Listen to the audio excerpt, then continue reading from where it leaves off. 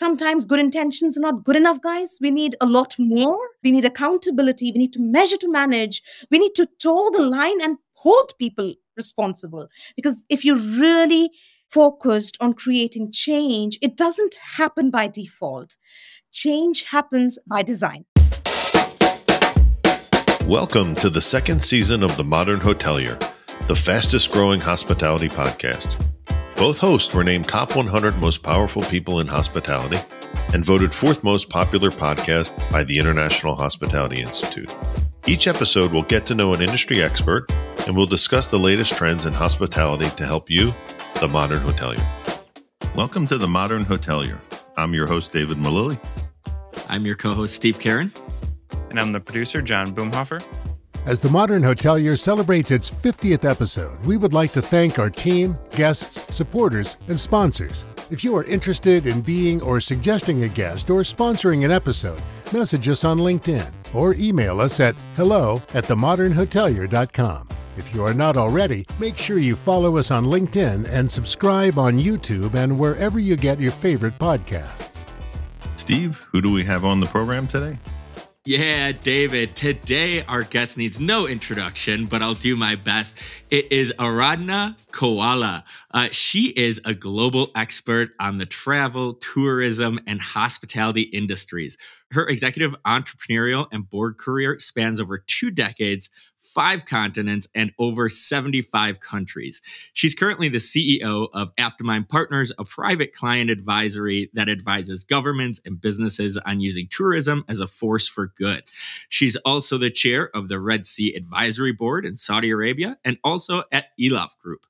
She was also named one of the most 100 most powerful people in global hospitality. Welcome to the show.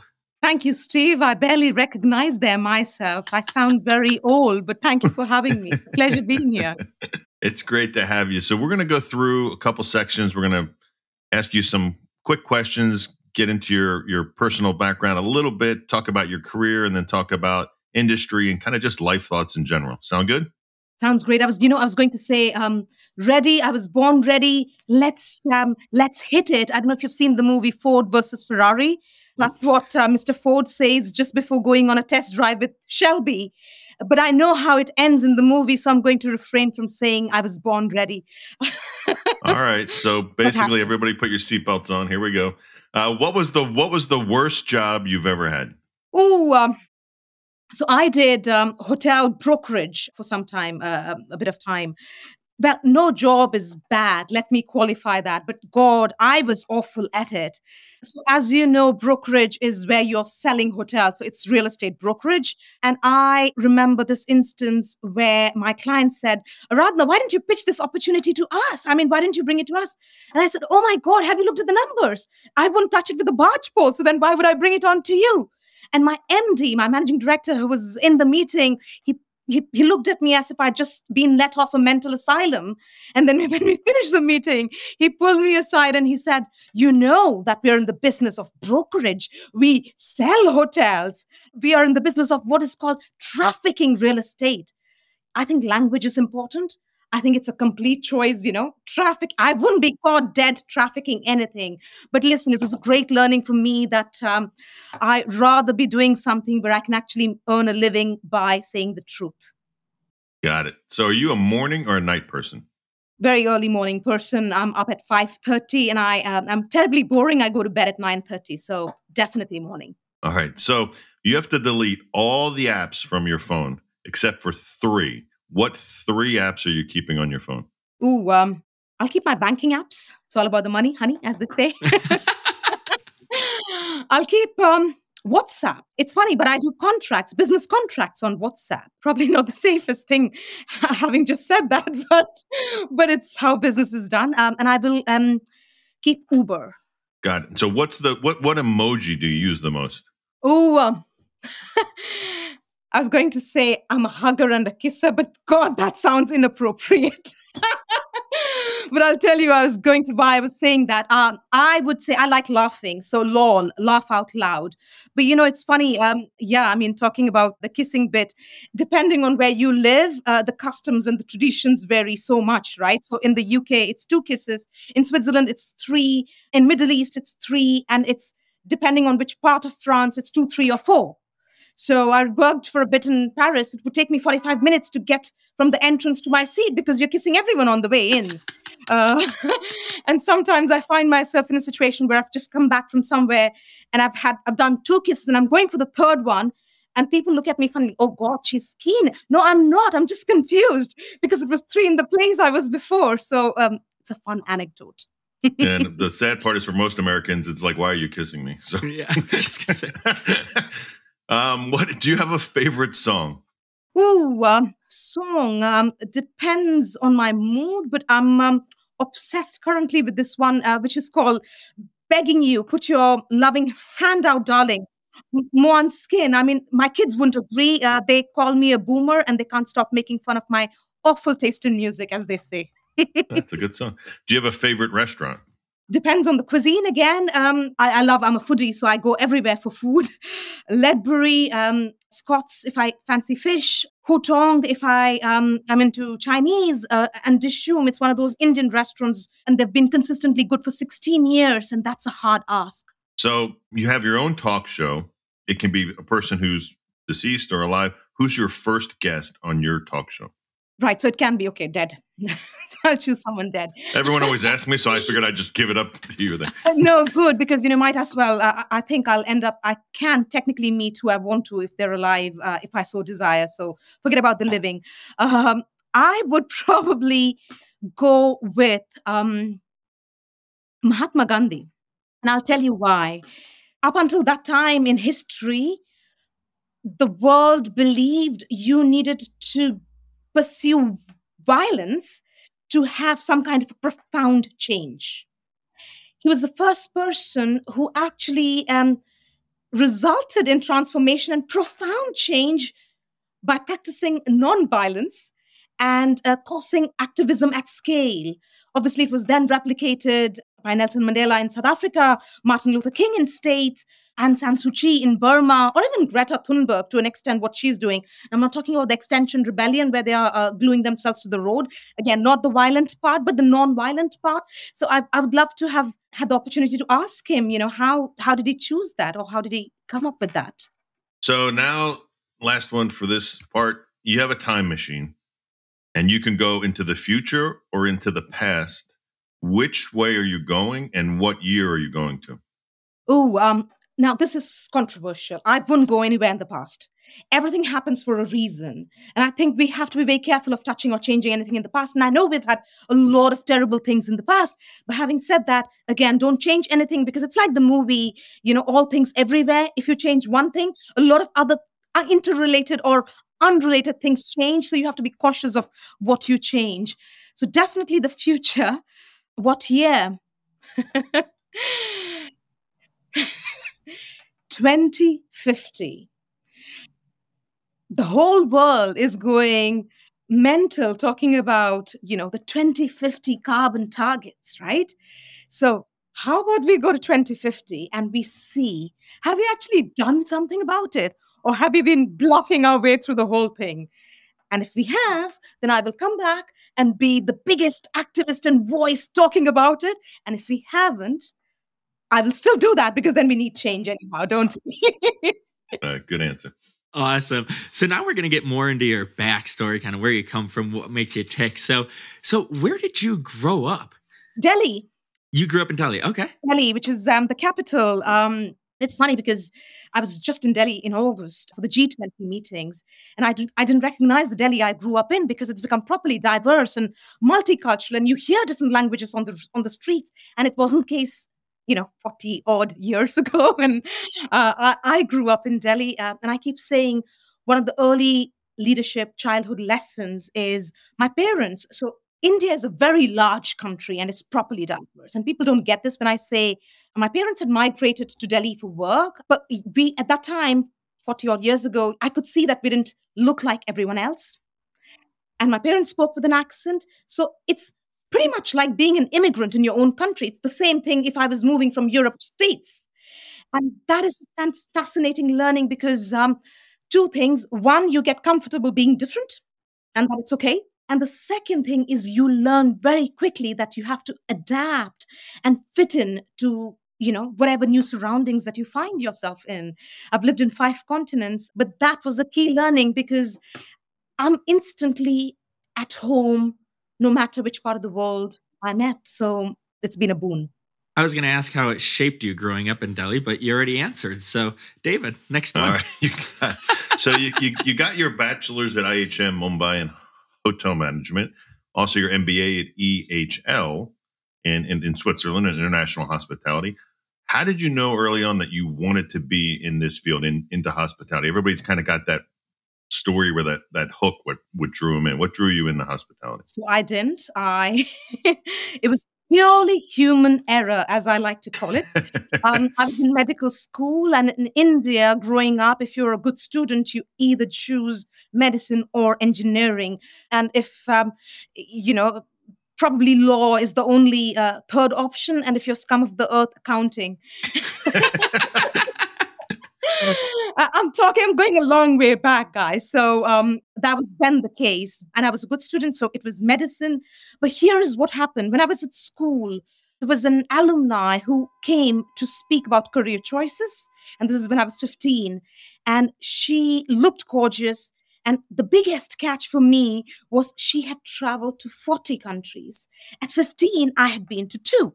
And I've been an obsessive traveler all my life, or at least wanted. For me, that's when I decided, that's the life that I wanted for myself. Obviously, didn't think it was important to tell my parents. So went through the medical school charade, but happy to be where I am now. So you then went to Cornell for hotel real estate investments. You also studied at INSEAD. I think I said that right. INSEAD, yes, much later. INSEAD. Hôtel de Lausanne, all of these were much, much later. Masters. Again, if you're Indian, you have a few master's degree. I don't have anyone in my family who doesn't have a PhD. So there you go. You just collect degrees. Yeah. What led you to those 2 areas outside of, to continue on with the education in those 2 areas? So when I was talking about my upbringing, global or being international is not just a title for me. It's quite literally a way of life. It's a description of my both professional and personal life, right? So I've had what is called a very zigzag career. Now, it all sounds like it's broad hospitality, travel, tourism.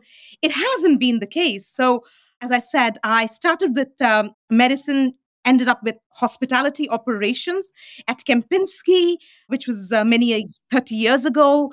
And this is at a time 30 years ago when hospitality was not associated with anything aspirational, especially for women, right? And then I left hospitality, joined a strategy consulting practice.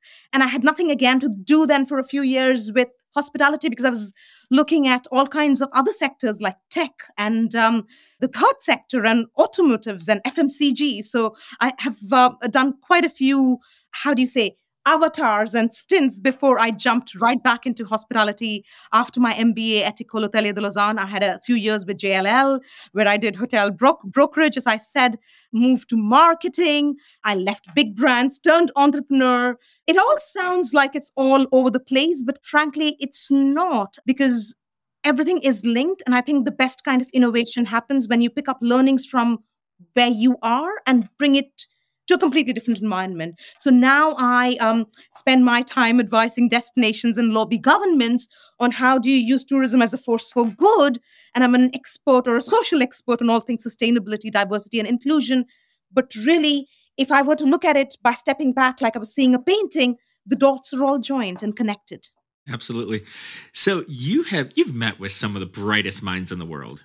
Who should our listeners be following, or who should our listeners, be learning from? If you have any recommendations. I'm a big fan of Pico Iyer and his writing in terms of he's tangential. He talks about slow travel. And I think there is so much of learning for all of us because we're on this box ticking exercise trying to consume countries and destinations as if it's soda or, bottle of water or whatever else. So I love how he thinks about slow travel. I have been spending a lot of time recently thinking about wellness.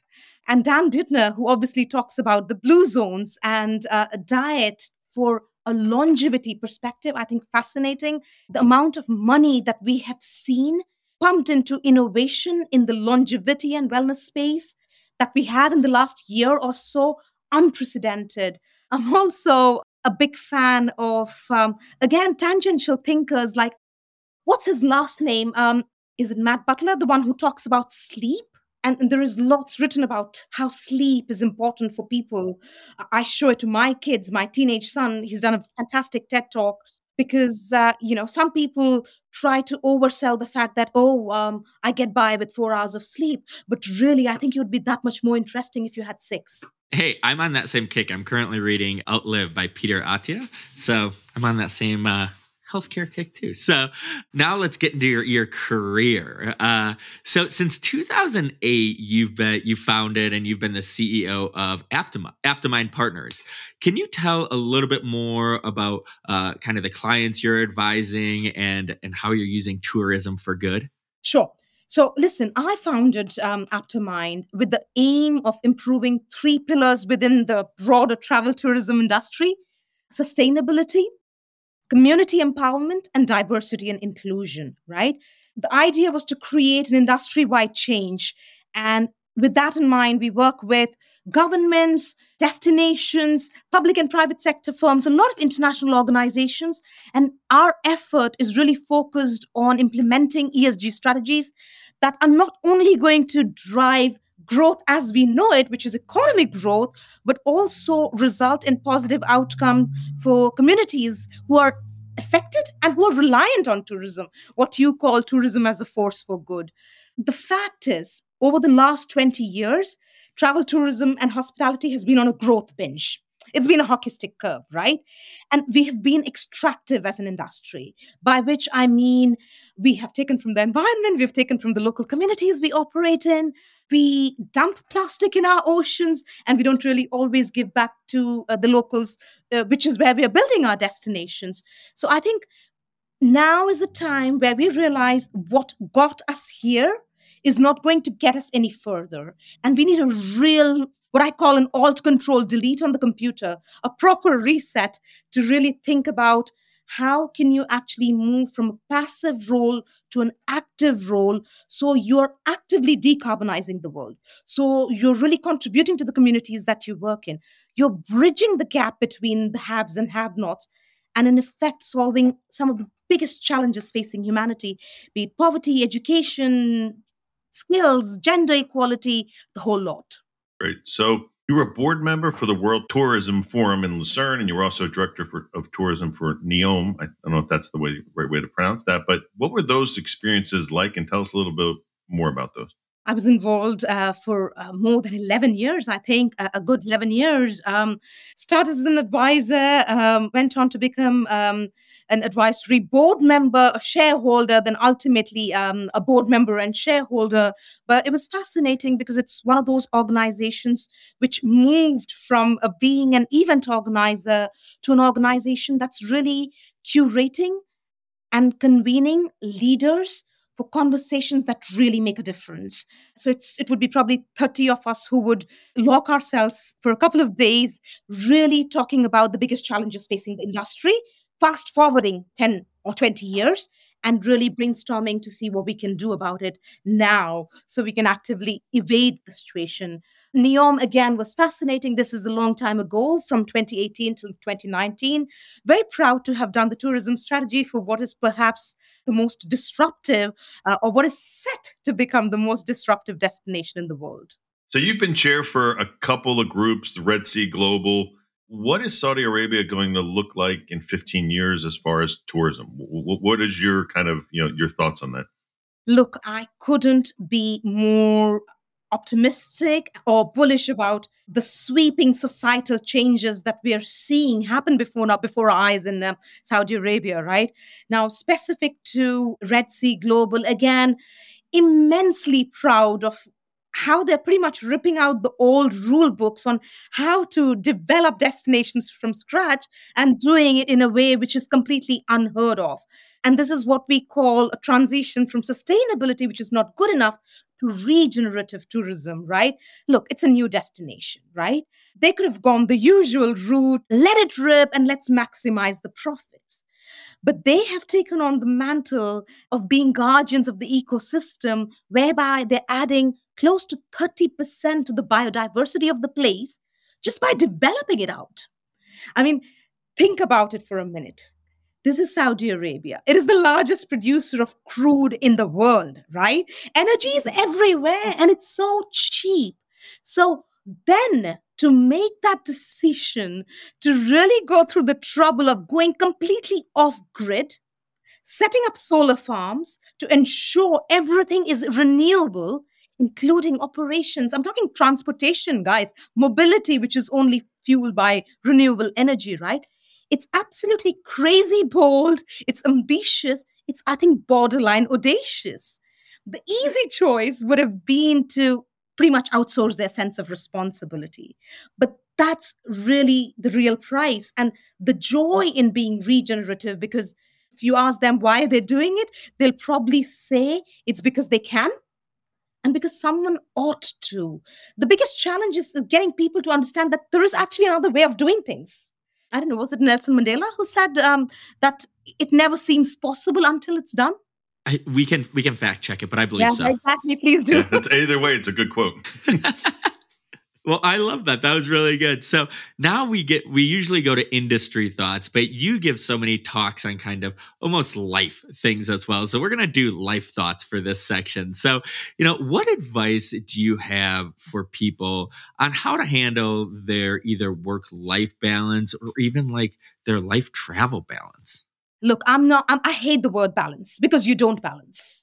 I believe in work life integration. I'm someone who travels 200 days in a year. And as a working mother, especially when my kids were young, I was ridden with guilt. It's called guilt on steroids as a working mother, right? But then really, I have learned that I'm a better mother, better person, better everything if I'm working. So you just kind of have to find the right recipe that works for you and your family. My kids have a very healthy disrespect for what I do, and I think that's how kids should grow up.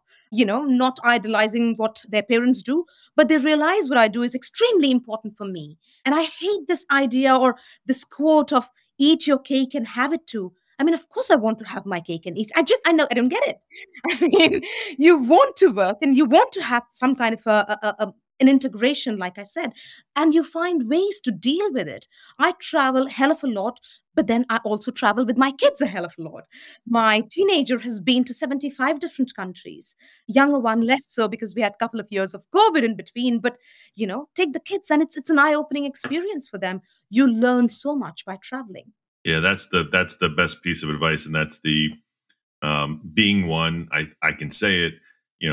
Being from the States, that's the biggest, I think, issue that this country has, is that people don't travel enough and don't understand what's outside of the 50 states, and therefore I think it creates a lot of weird dynamics in the U.S. because they don't really understand the rest of the world because they don't travel for the most part. So it's a very anyway. big market with 300 million population. You don't need another market. Right.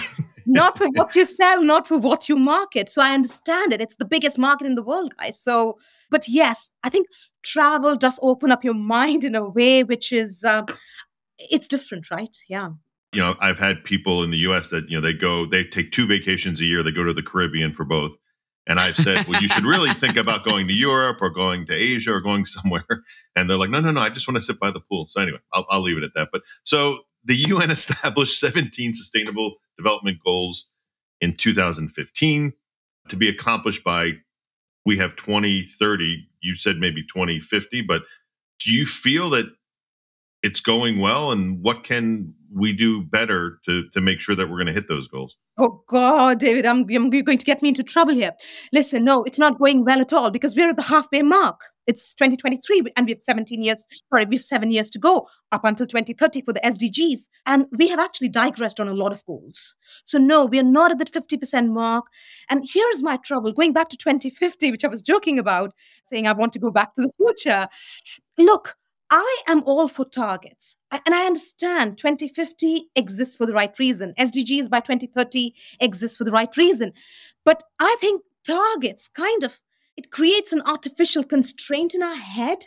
And then people start thinking, really? I mean, 2050 is such a long way away. I mean, I might as well spontaneously combust by then. It's Which not you going might to today. It's hot in London. But it's not my problem because I'm not going to be around that long. So in a sense, deadlines are always not useful. And then you start passing the buck because it's such a long time away that it makes very little sense. And I think it curtails our ambition, quite frankly. Not the biggest fan. And that's controversial. Yeah, and so I'm really interested to your answer to this one. So I've been fortunate to start my own companies, run large companies. What do you think, I guess in general, we have to do to make sure that there's more, not just gender diversity, but just diversity in hotel companies? Look, I genuinely believe that if you're promoting gender diversity, and it's not just gender, right? Because it's race, ethnicity, age, disability, all kinds of things. But I think it's a very important way and a very effective way to trigger change.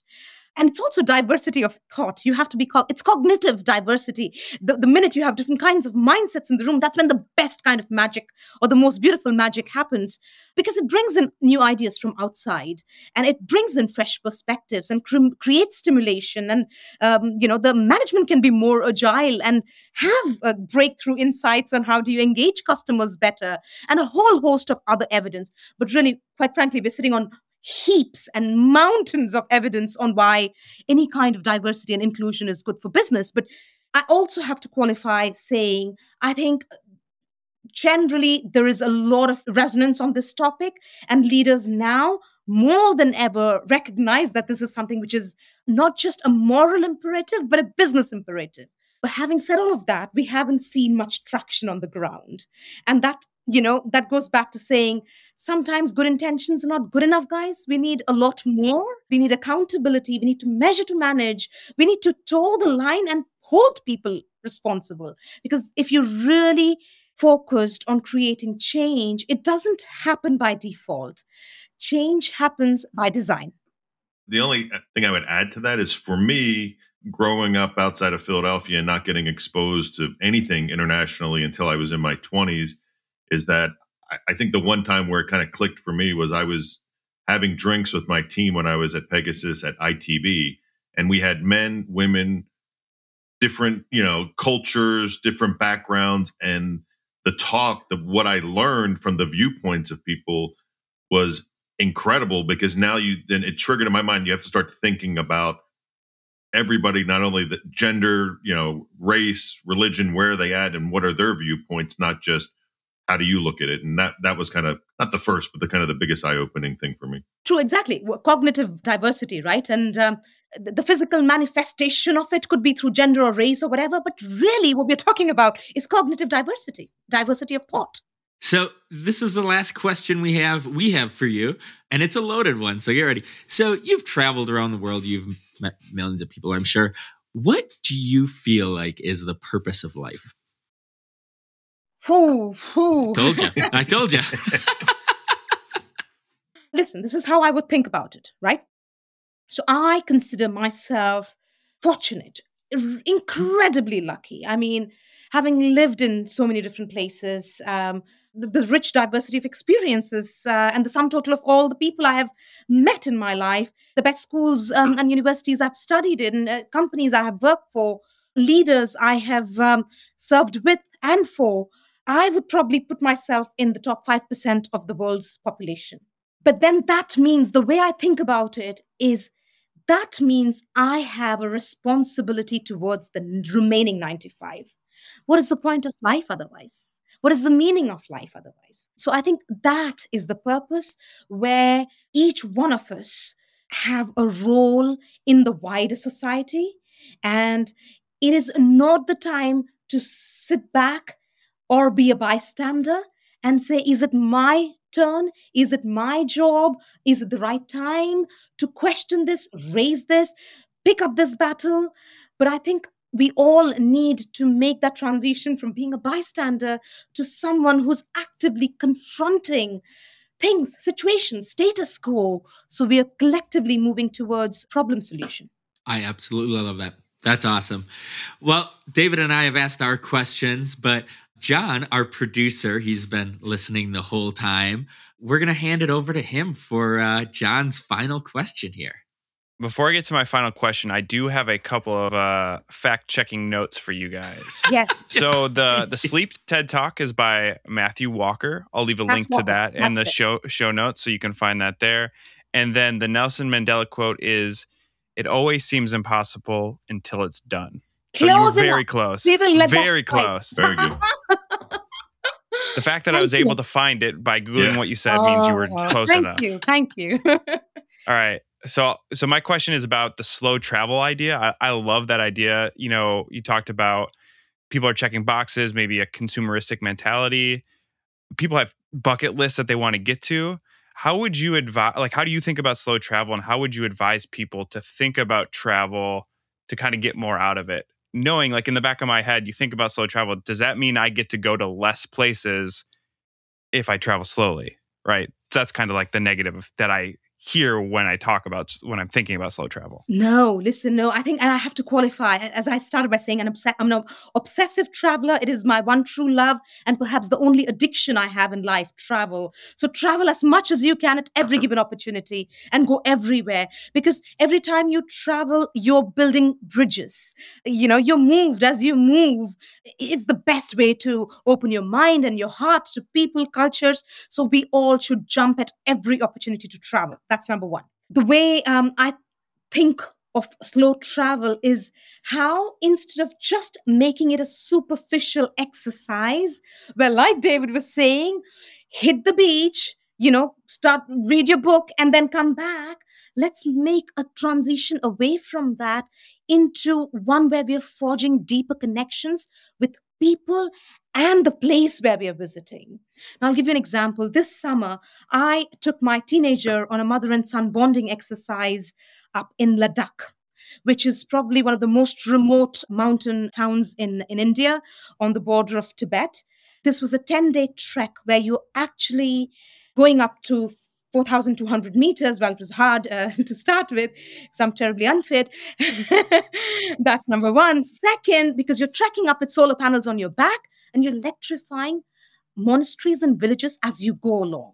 Now, I think, given privilege is relative, but my teenager, who is relatively privileged, he came away saying this was such a gratifying experience, because not only are you giving back more than you have taken from the community, the world at large, but you come back with a strong sense of fulfillment because you've just been on a social impact expedition. So going back to what David was saying, after that, we had a couple of weeks by the beach doing nothing in Thailand. And it was the 2 worst weeks of my life, as nice as Thailand is. Because once you've had the emotional high of doing something where you're giving a lot more back than you're taking, you're like, what's the point of me lounging around by the pool or by the beach when I could be changing, villages, electrifying it and getting the world rid of poverty? So be careful to not go on a beach holiday after a social impact expedition. But go on that social impact expedition nevertheless. Wow, that was great. So that does it for another episode of The Modern Hotelier. Aradhana, please let us know how people can get in touch with you, whether it be you directly. How can people get in touch? What can they do? Plug away. Let us know how we can help you get people more involved. Please go onto my website, ping me on LinkedIn. If I like you, I will accept it. I'll accept the connection otherwise. Yeah. Sorry, good to know you nevertheless. But keep following me, guys. All right. Sorry, Steve. You're not going to get connected. Oh, no. Steve, I think I already am. Yeah, that's great. Well, thank you so much. Again, that does it for another episode of The Modern Hotelier. We really enjoyed having you, and we hope to see everyone again soon. Thank you for having me, guys. It's been an utter delight. Thank you very much. Thank you so much. Thank you. As The Modern Hotelier celebrates its 50th episode, we would like to thank our team, guests, supporters, and sponsors. If you are interested in being or suggesting a guest or sponsoring an episode, message us on LinkedIn or email us at hello@themodernhotelier.com. If you are not already, make sure you follow us on LinkedIn and subscribe on YouTube and wherever you get your favorite podcasts. You made it to the end of The Modern Hotelier. Thanks for listening. The Modern Hotelier is produced by Make More Media.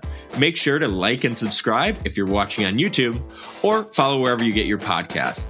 If you know of a guest or sponsor that would be a good fit, feel free to email us at hello@themodernhotelier.com. Thanks and have a great day.